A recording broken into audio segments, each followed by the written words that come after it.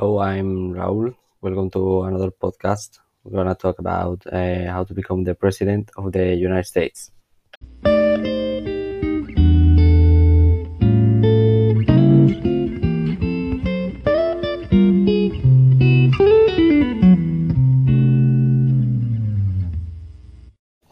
So, how you become the president of the United States? The first step to start a campaign to be president of the United States are three requirements. First one is to be a natural born citizen, to have minimum age 25 years, and be a US resident for 14 years.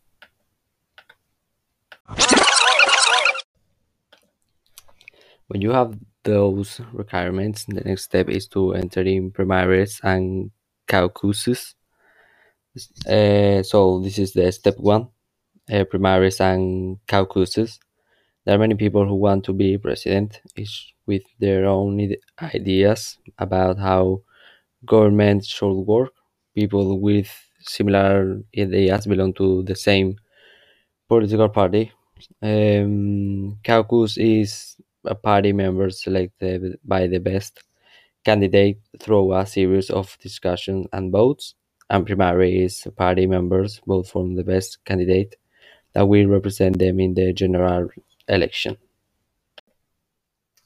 If you manage to pass the first step, you will enter to the nation's convention.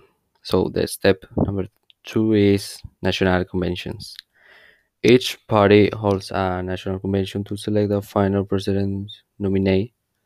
Each convention, the presidential candidate choose a running mate, so the vice presidential candidate, and the presidential candidates campaign throughout the country to win the support of the general population. So after the second step, obviously comes the third step, which is the general elections. So the step number three is general elections. People in every state across the country vote for one president and vice president. When people cast their vote, they are actually voting for a group of people called electors. So electors are members of an electoral college. And the last and the most difficult step to complete in order to be the president of the United States is the electoral college. So after the second step, obviously comes the third step, which is the general elections. So the step number three is general elections. People in every state across the country vote for one president and vice president. When people cast their vote, they are actually voting for a group of people called electors. So electors are members of an electoral college. And the last and the most difficult step to complete in order to be the president of the United States is the electoral college. Now the step number four is electoral college.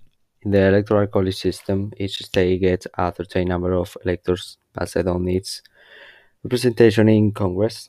Each elector casts one vote following the general election, and the candidate who gets more than half, that's 270, wins.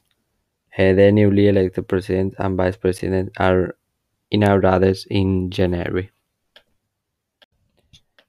Now that we know how to become the president of the USA, we can now just say some facts how much power the president has both in the USA and in the rest of the world. So the mandate in the USA is divided in three parts: the executive one, the president and the vice president; the legislative one, second, Congress; and the judicial, who is the Supreme Court. One thing we know from the beginning is that the president is one of the most who has least power among all. We don't know say that he doesn't have, but he's one of the who have least power. And the power of the president of the United States include those powers explicitly granted by Article 2 in the United States Constitution to the President of the United States. Powers granted by acts of Congress, implied powers, and also great deal of soft power that is attached to the presidency. So I would say the president have the least power because the Supreme Court and the Congress it's over the president. The president may make treaties which need to ratified by two-thirds of the Senate, and is according to those foreign affairs function no otherwise granted to Congress or shared with the Senate.